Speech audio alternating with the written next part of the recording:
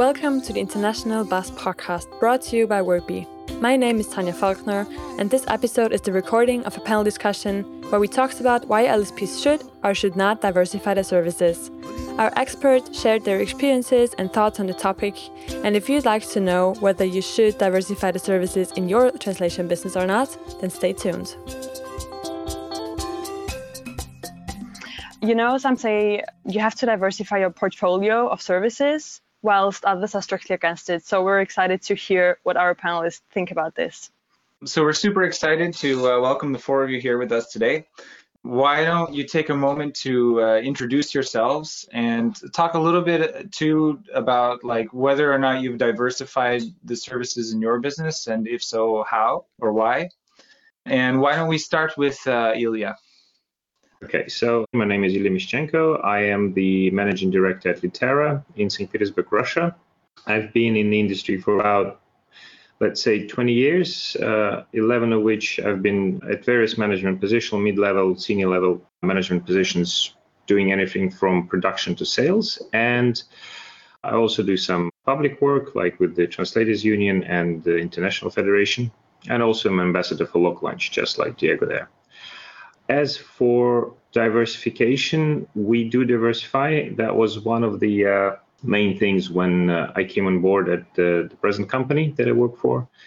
And that was one of the basic goals that the owners wanted the company to grow into, is to diversify the services both vertically and horizontally. Right now, there are two things. Obviously, there are a lot of ideas of how and where we can dive into. But two primary things is that we expanded the number of verticals that we work for. We introduced, the company primarily was doing a lot of mechanical engineering, electrical engineering, like shipbuilding, a lot of heavy stuff. And we moved into heavier stuff still, started doing a lot of life sciences and a lot of e-commerce.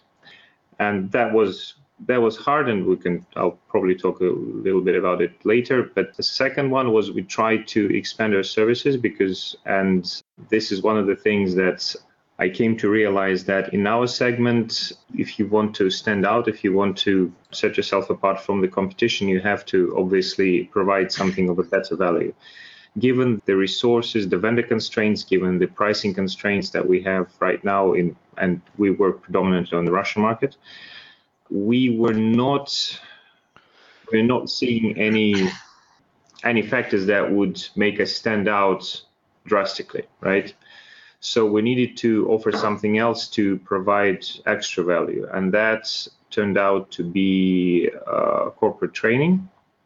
It's a whole new thing for us. Well, it has been a whole new thing for us for the last 3 years with the licensing. We started with translator training, turned out to be a very good marketing item for us to promote the company, in terms of that we not only provide translation services to professional buyers of said services, but also can trade them in various domains, technology, process building, whatever. But then realized that it would bring us more money if we do completely different things, but still connected with languages. So now we do a lot of language training. As of this year, it's a separate unit within the company with their own budget, with their own management, and with a separate sales team that will start, I hope, in June. So obviously that was with a bit of calculation and calculating, let's say, opportunity cost. What we would rather invest in this rather than invest in better processes and more qualified vendors in terms of translation localization, but it turned out to be slightly bit more profitable than the translation as such. And then the next step would be diving even deeper and doing things like not only language training, but sales training, assessing employees' competencies and finding out whether they need better training in time management or sales skills or soft skills or whatever that any, let's say, HR consultancy provides.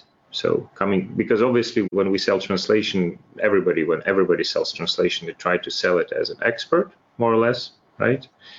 And when they do so, and we're trying to do so, but not only focus on the, let's say, internationalization needs, but also focus on the employees' development of the customers. And it turns out, obviously, that they have a bigger demand for this than for translation. If they don't have translation or localization requirements right now, they definitely have something for the corporate training.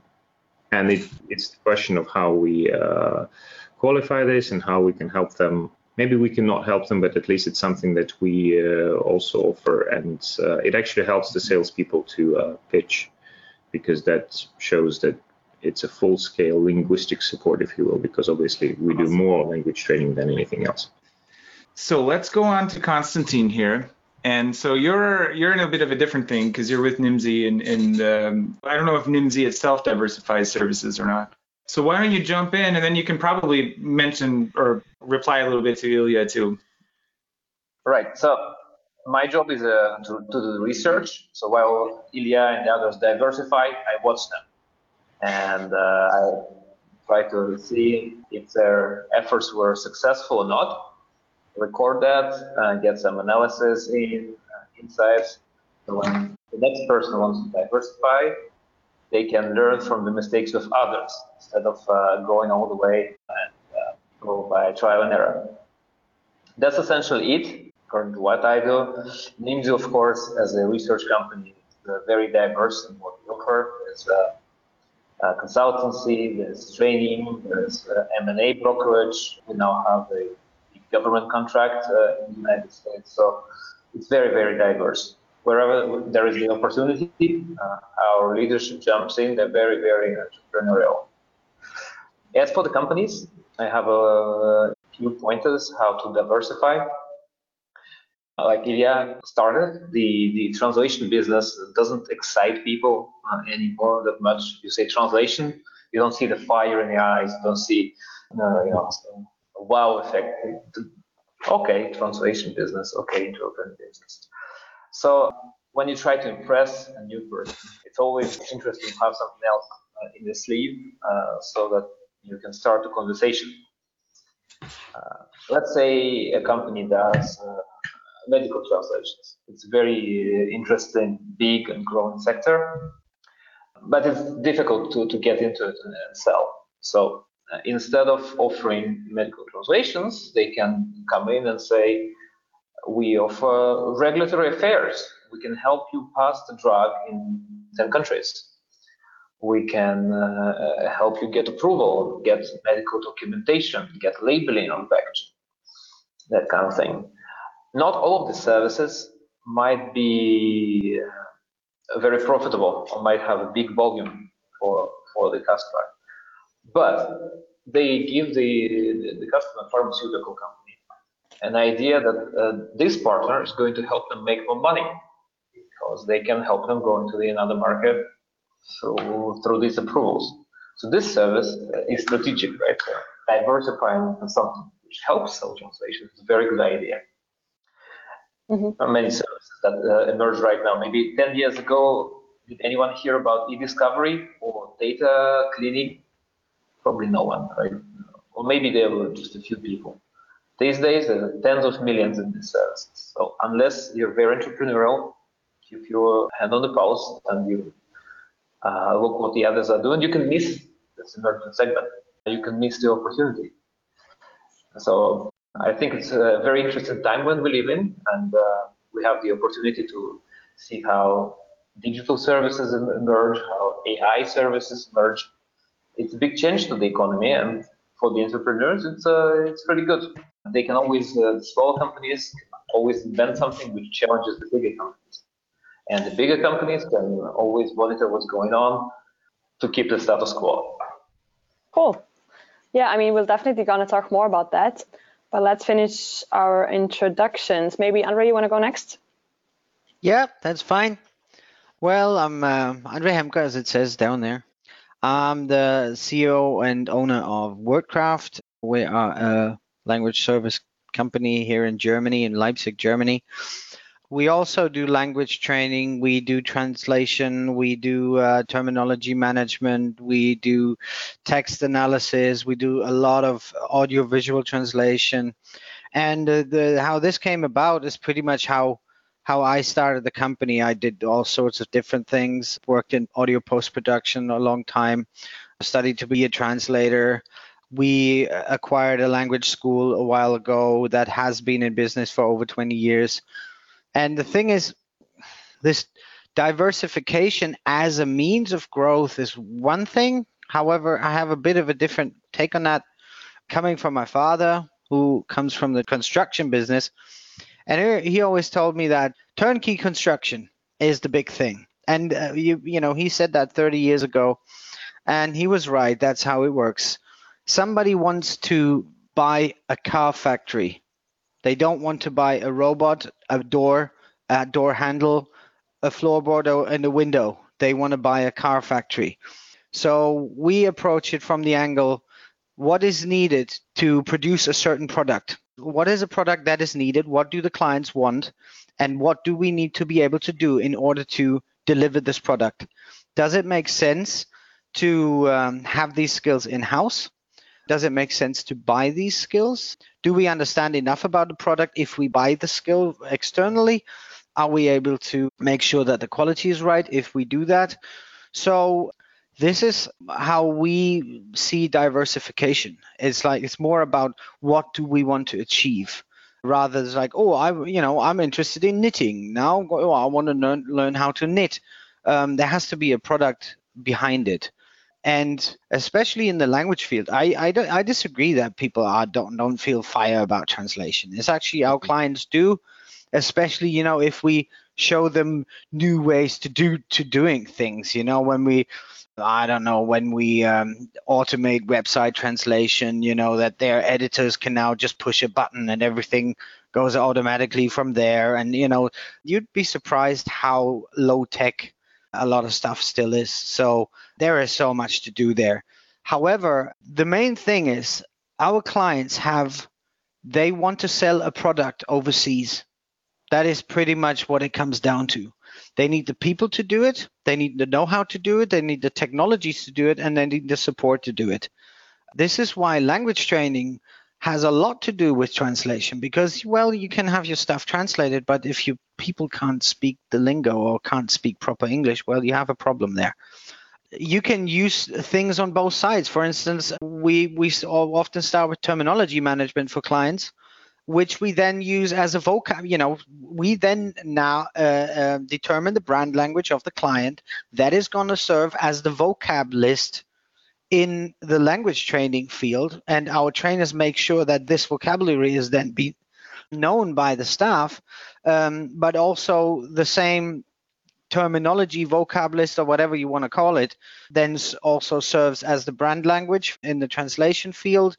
We do a lot of audiovisual stuff, and we integrated all post-production processes into translation management, where we can actually do the same thing and use terminology management on voiceovers, subtitles anyway, and even the graphic design and motion graphics and stuff like that.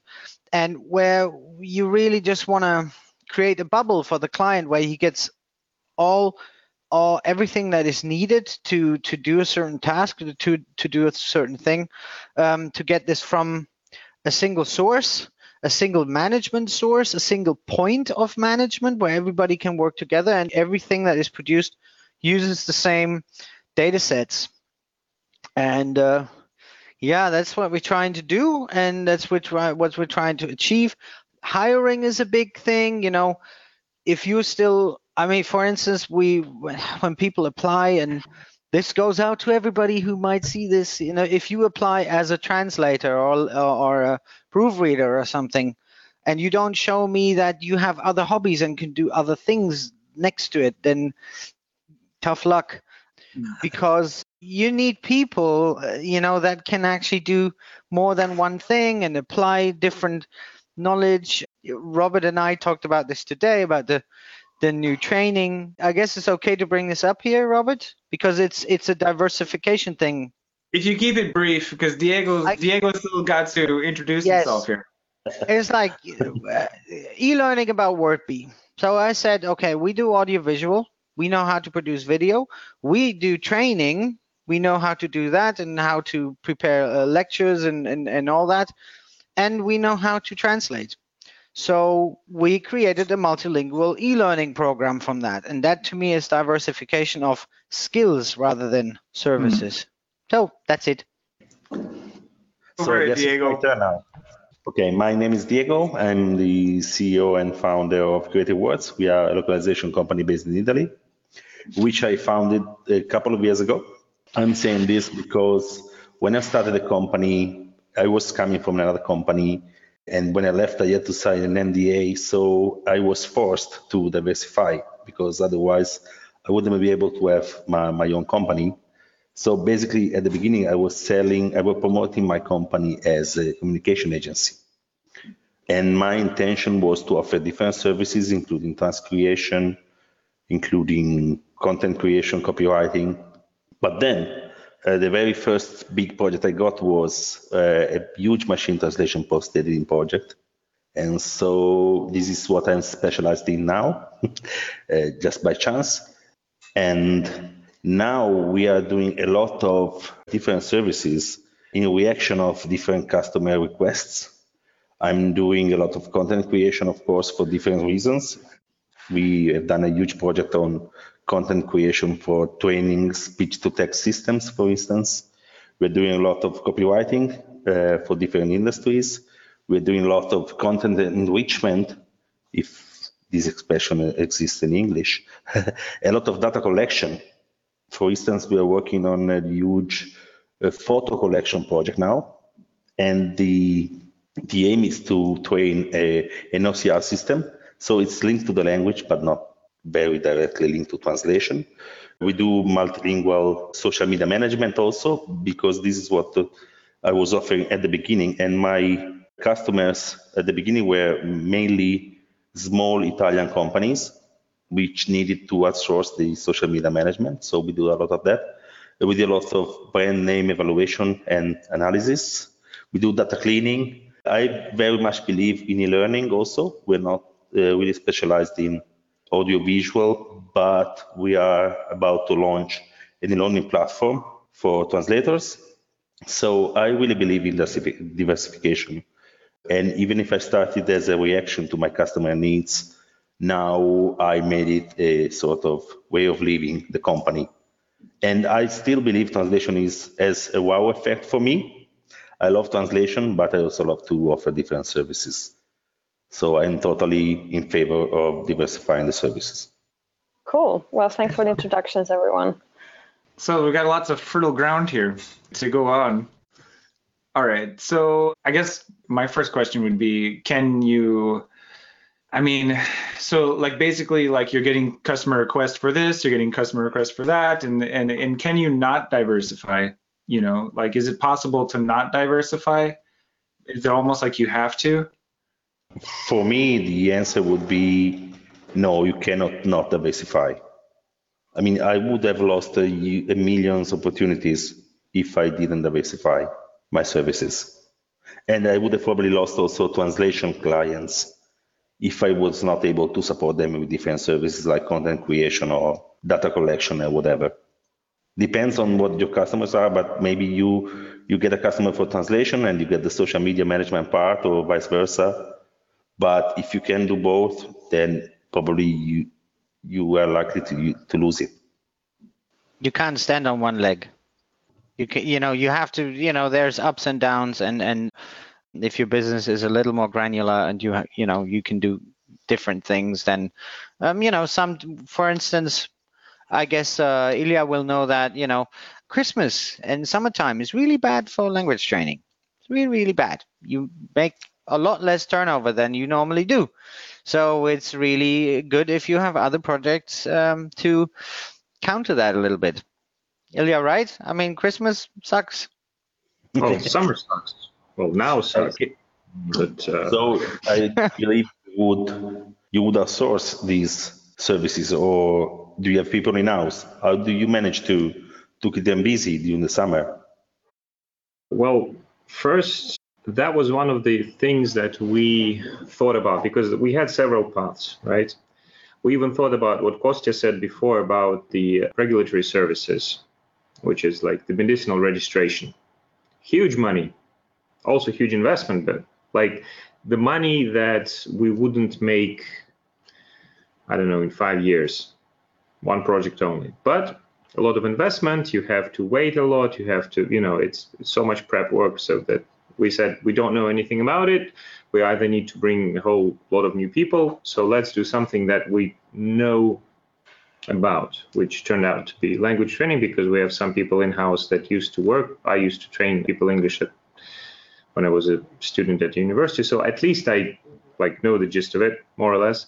And then we try to apply all the stuff that we keep in-house. It's management, project management, vendor management, and basic management, right? Like there's the academic director that we hired 2 months ago.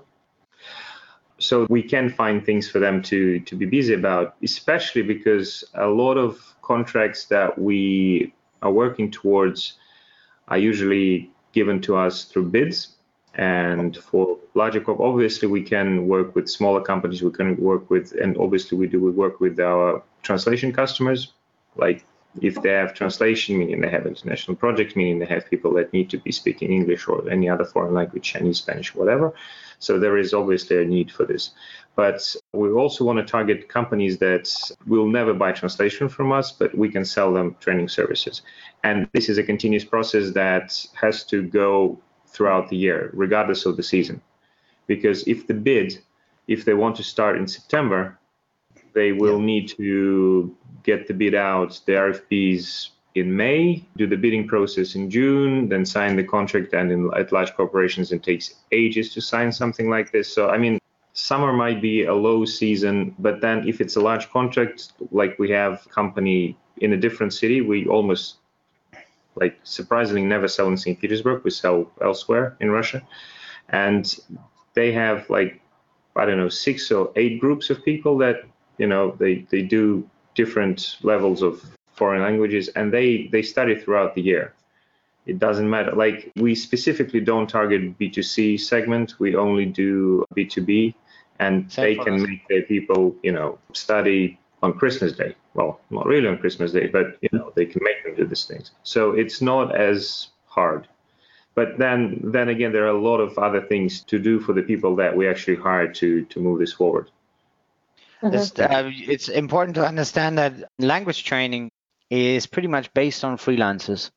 So language trainers work as freelancers. The German law pretty much forces us to work that way, because if you're a foreigner and you're not, you don't have a certain legal status, or you're not married to a German or something, then you cannot actually take on a regular position.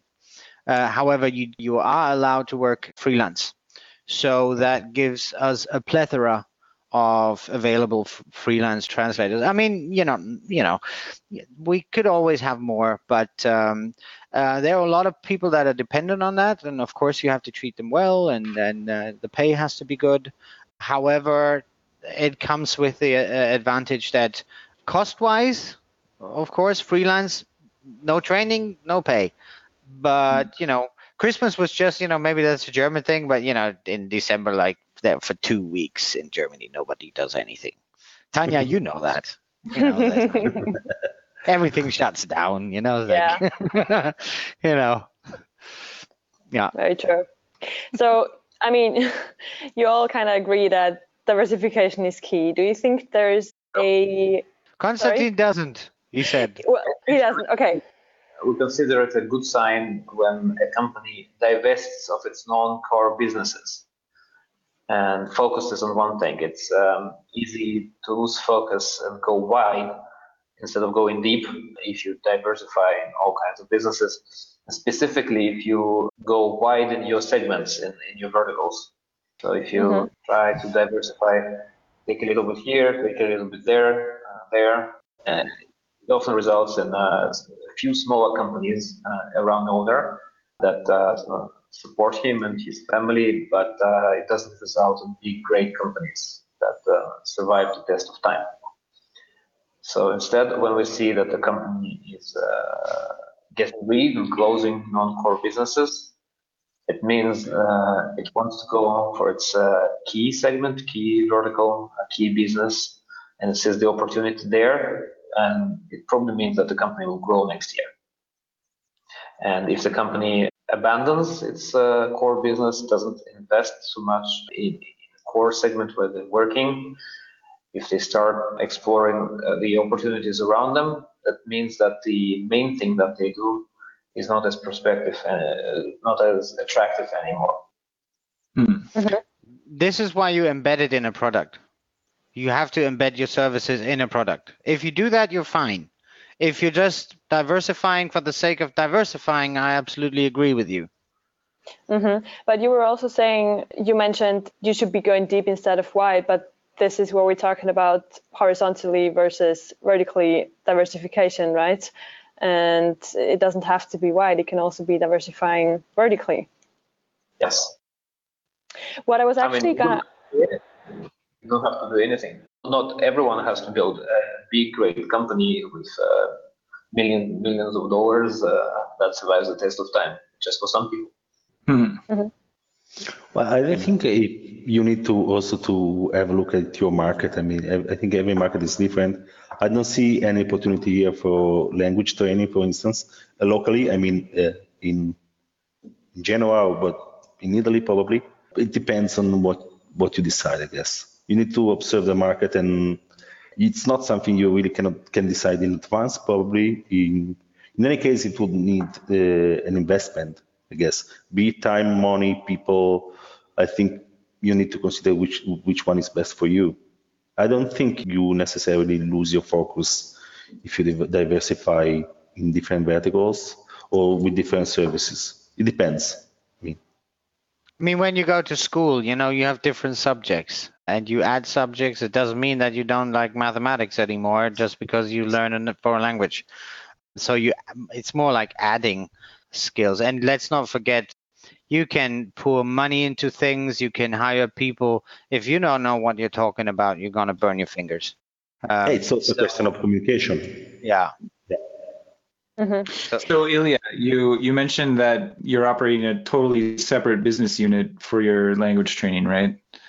Doing it that way is going to help you diversify without losing momentum or energy in your core services that you offered previously.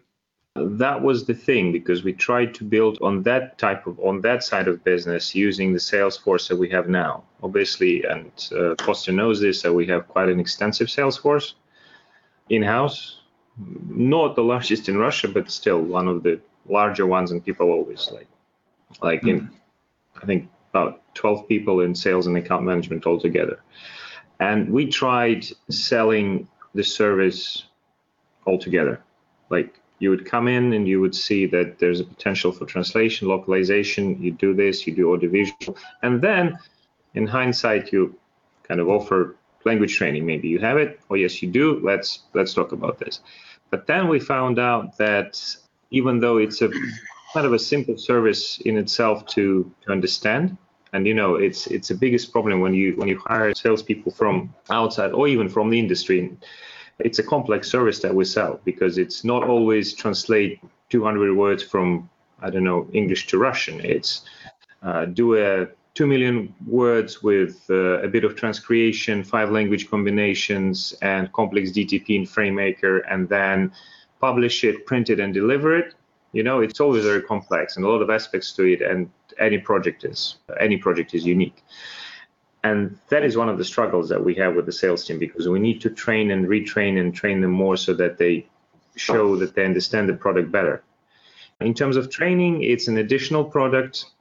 It's additional, information that they need to learn. It's additional sales techniques that they need to, and they're selling to completely different sets of people within the organization. If it's localization, they're selling to, marketing manager or localization manager or in-house translator. If it's language training, they have to sell to HR. And it's different skill set, different approach, everything's different. And then we thought that we'd rather use the sales processes that we adopted the company, how we build the sales funnel, how we manage people, and how we make them pass the client through that sales funnel. What are the control points, and apply all the methodology that we have in terms of sales and client retention, account management, and use that, but on a completely different sets of people.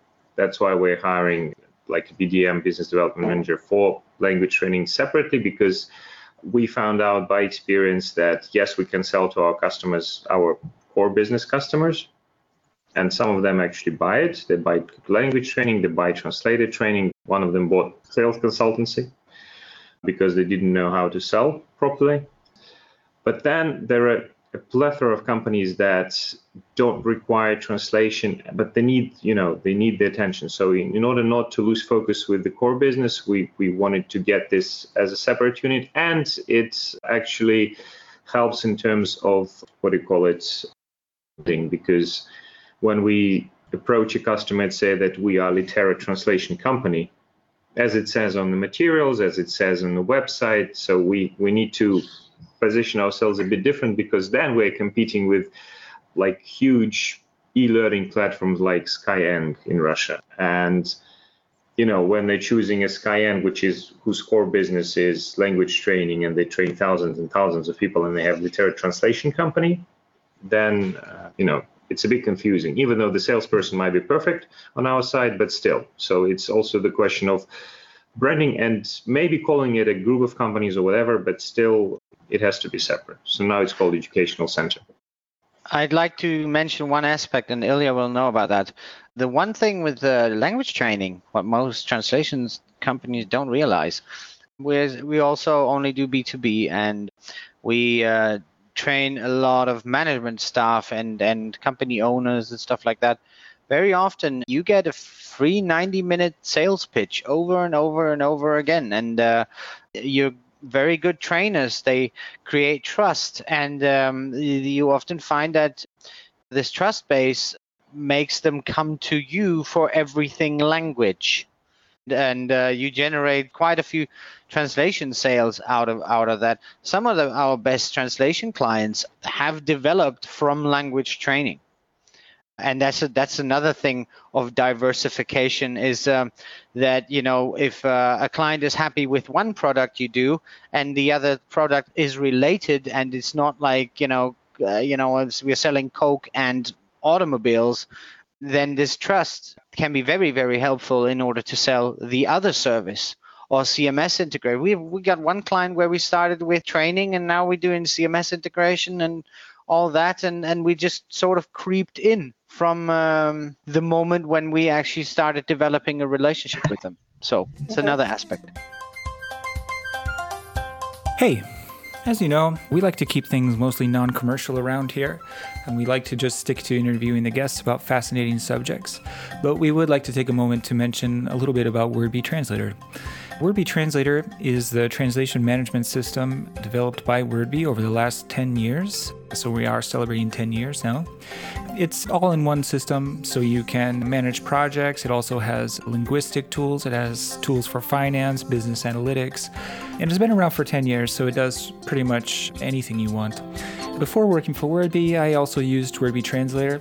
One of my favorite things about it was actually the invoicing, because it made it really easy to manage supplier invoices, create them, and just not have to deal too much with the financial side of things. But other customers appreciate other things, like, for example, it's a native cloud technology, so it's really collaborative. You can keep track of what's going on in there at any moment in your project. It's easy to set up different job assignment methods. You can check your stats at any time. You can see how your project managers are performing. You can see how your translators are doing. And yeah, it does pretty much everything you want. It ends up fitting your organization like a glove, as we say. So that was just a word about WordBee Translator. Now, without further ado, back to the podcast. Do you think, like we just said, you see it as a separate business unit, but that was now regarding language training? Would you say that, like all types of diversification, should rather be seen as separate business units, or can they be more integrated? Like the main value of a translation company is the project management, basically. We get all the bits and pieces together, and we deliver the product through that bits and pieces, moving around and creating something tangible, right?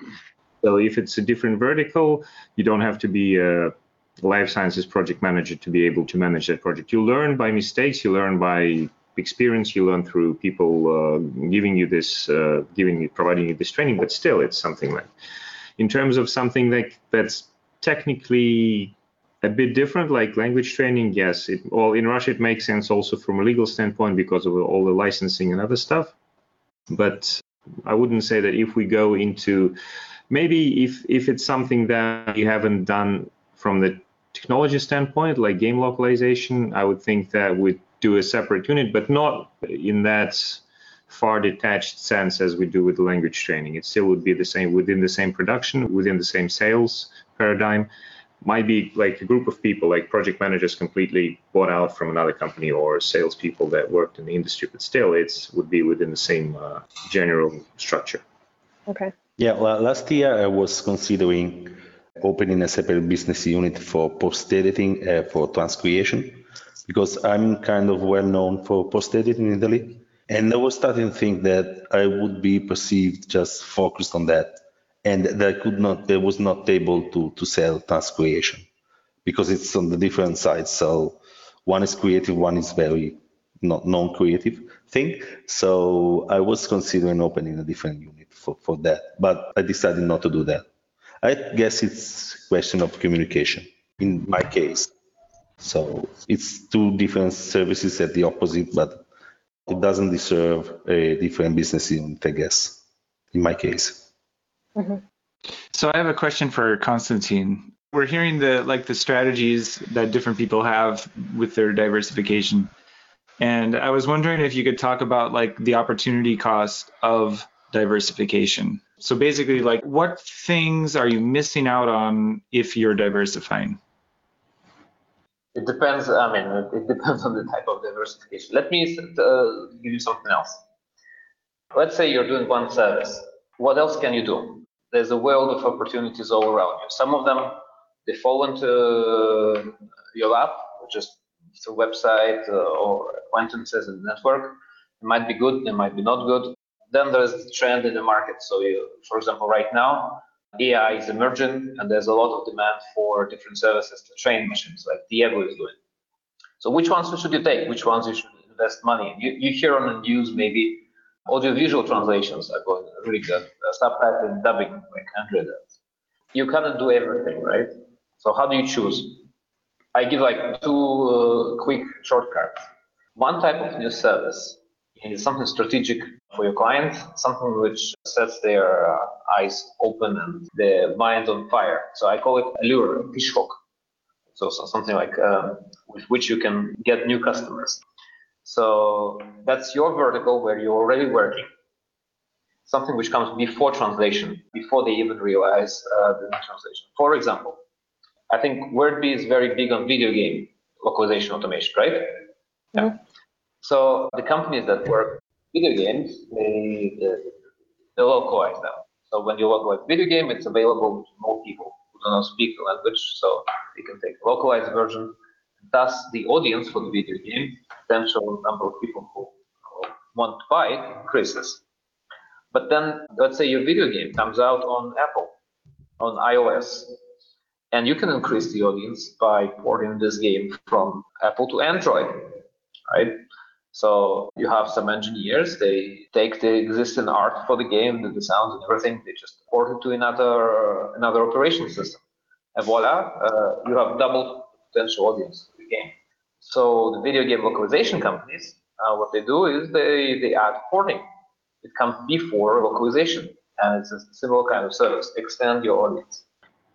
Fishhook is not necessarily porting, because porting requires a lot of work, but maybe some cultural adaptation, something which makes the game more accepted in another country, so it sells better, as multilingual advertising, multilingual digital campaigns, that could serve the purpose of bringing the customer in. Now, the second type of new service is a cash cow.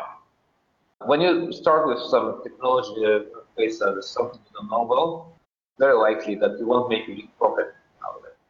Right? So maybe you don't know how to optimize. Maybe the technology is killing the human effort. For a company in professional services, the money, the profit is always in very optimized and scaled up human labor, so that many humans work, and on each of the humans there's a margin. So this kind of service, it's more difficult to add, and it takes years to optimize. But if you can build it into a service line, that could extend your profit by far a big amount. So when deciding what to do, which service to adopt, it's much easier to find a visual with this kind of small service, strategic, maybe through a partnership with another company. Maybe if you're translating technical documentation, you can partner up with technical writing company or terminology management company, whatever. So that helps you provide more for your current customers, your current vertical customers. But then if you want to completely go into another business, think where it is a scalable human effort and something that you can optimize over the years to maximize your profit. Usually a cash cow. Cool. Has anyone else tried this partnership strategy where like you're partnering up with other companies that offer auxiliary services? Yeah, of course. Especially in audiovisual, we do audiovisual translation. And if you do want to do it right, then you have to embed yourself very, very deep into the workflows of video production companies that produce the content. Because if you don't, then nothing will fit together, and you're going to have triple the effort. So that's very, very close partnerships are very, very important. And just for certain projects, you're not gonna, hire, a highly trained, motion graphic designer or something, or 3D artist for Maya or something, Of course, you're dependent on these, and this is part of the network that you're building. And I'm sure, especially Diego, I'm sure you know all about it, right? I mean, if you do all these things that you said that you do, then you always have adjacent services that you need to buy somewhere. Yeah, well, my luck has been to have access to many people because I train at the university. So I would call many of my projects crowdsourcing or projects where many, many people are needed.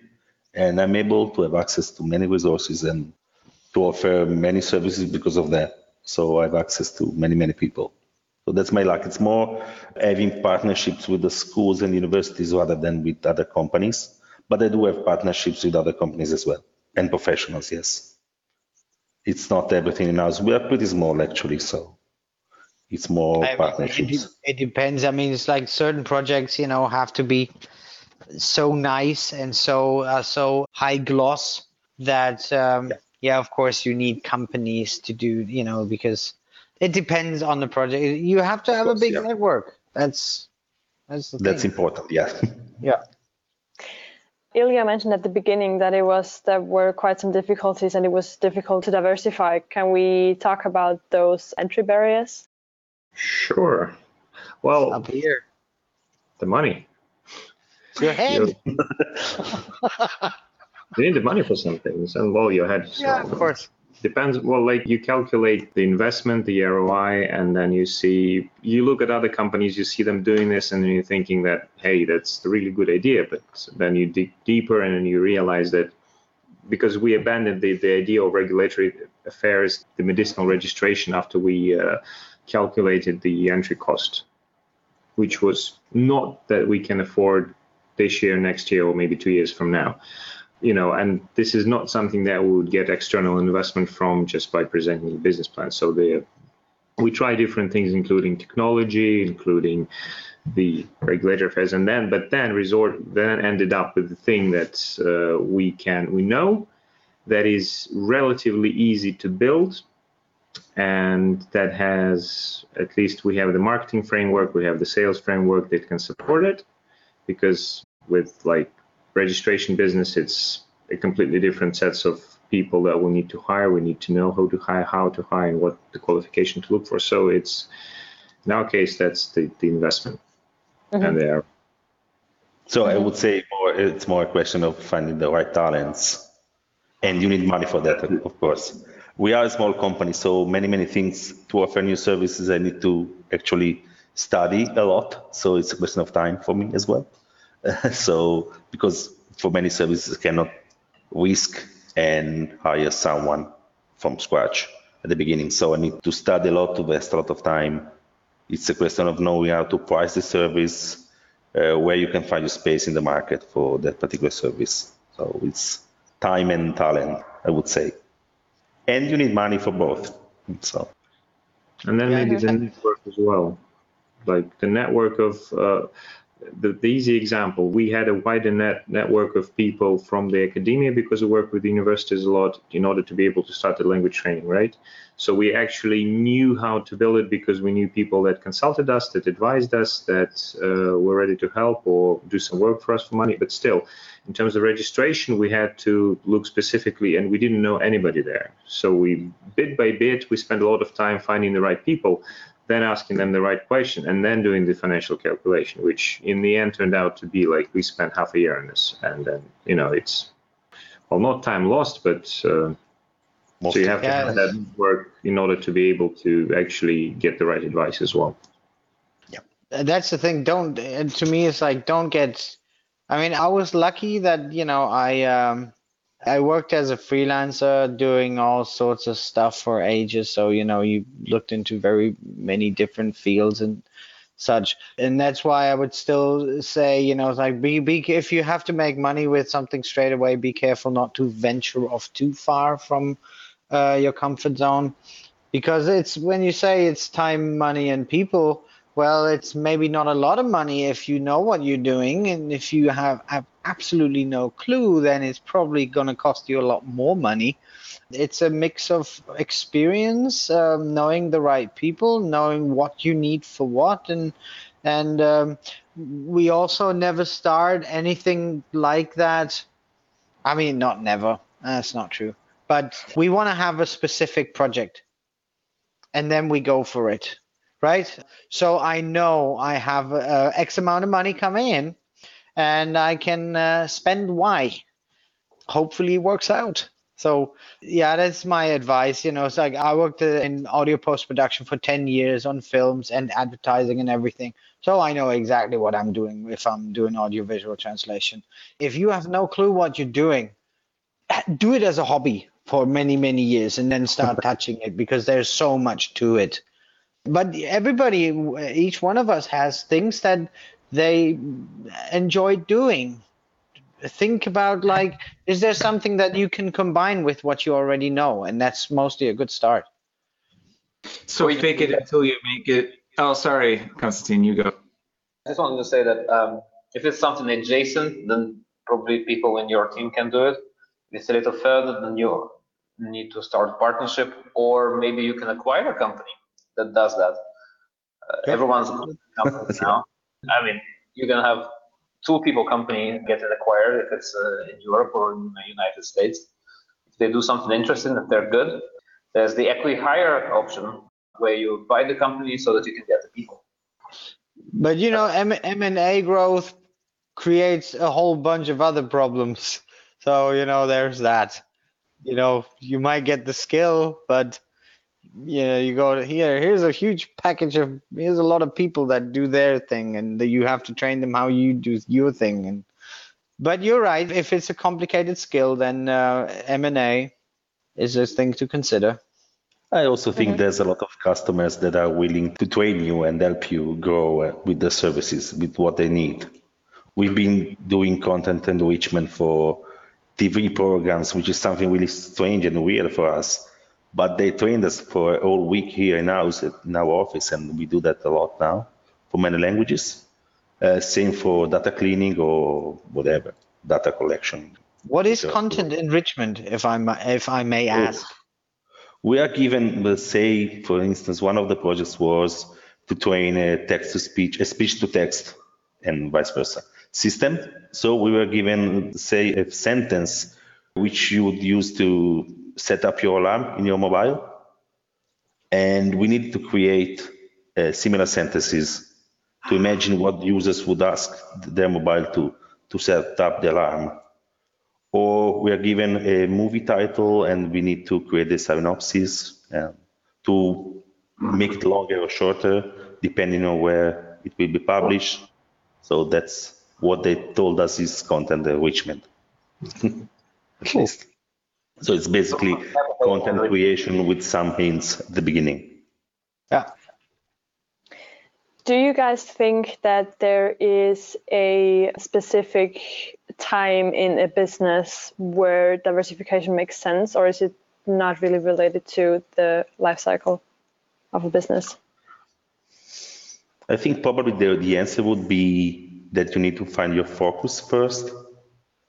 This would be the theory, at least. But for me, it was just I did diversify from the very beginning because I was forced to. So it's probably a mindset that you have. So there's no timeline for me. When you see a current opportunity or when you see a new bigger one? Yeah, there's the opportunity, right?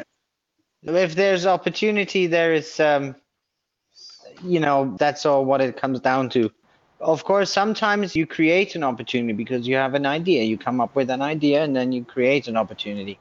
But most of the time, it's just like somebody asks for something and then you make it happen.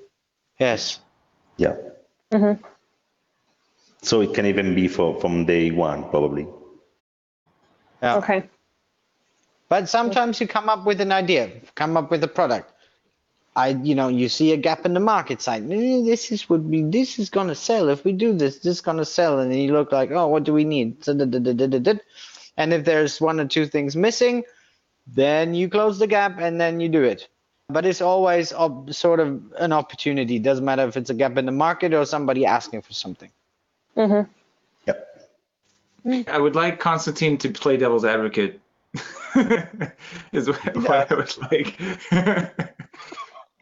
I don't know, like all of this makes sense, but I'm sort of asking myself, like, kind of what Ilya was saying earlier about the sales team and having to have like two different sales teams.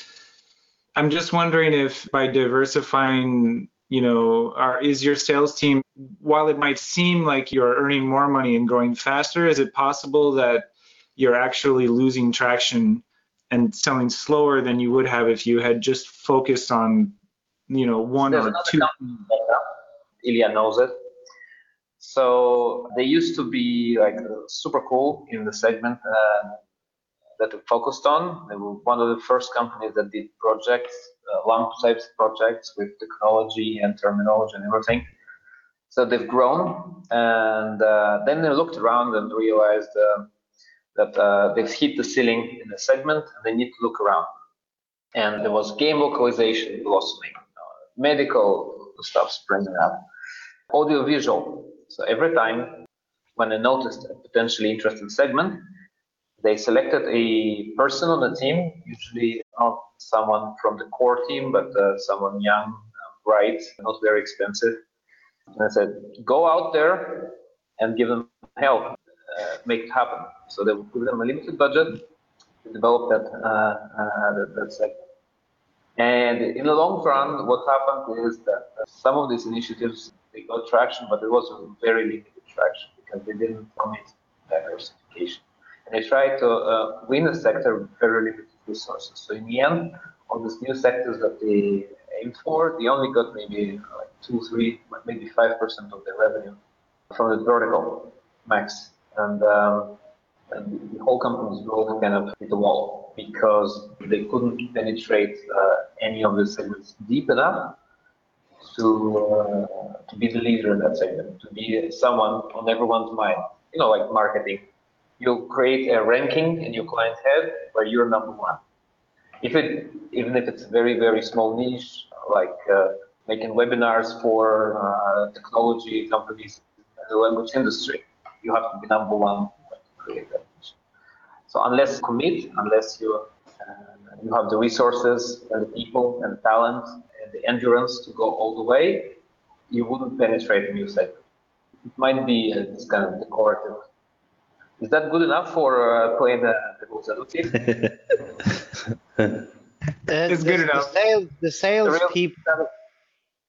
The salespeople can't. The thing is, anyway, this whole thing is so specialized that you have a hard time finding salespeople that if they're proper salespeople and don't come from within the company and have been project managers before, they can't know all the ins and outs anyway. This is why we very quickly, after the initial lead phase, the salespeople pass on to the heads of the department anyway, because I don't, it's nice if the client notices straight away that the person that they are talking to knows what they're doing.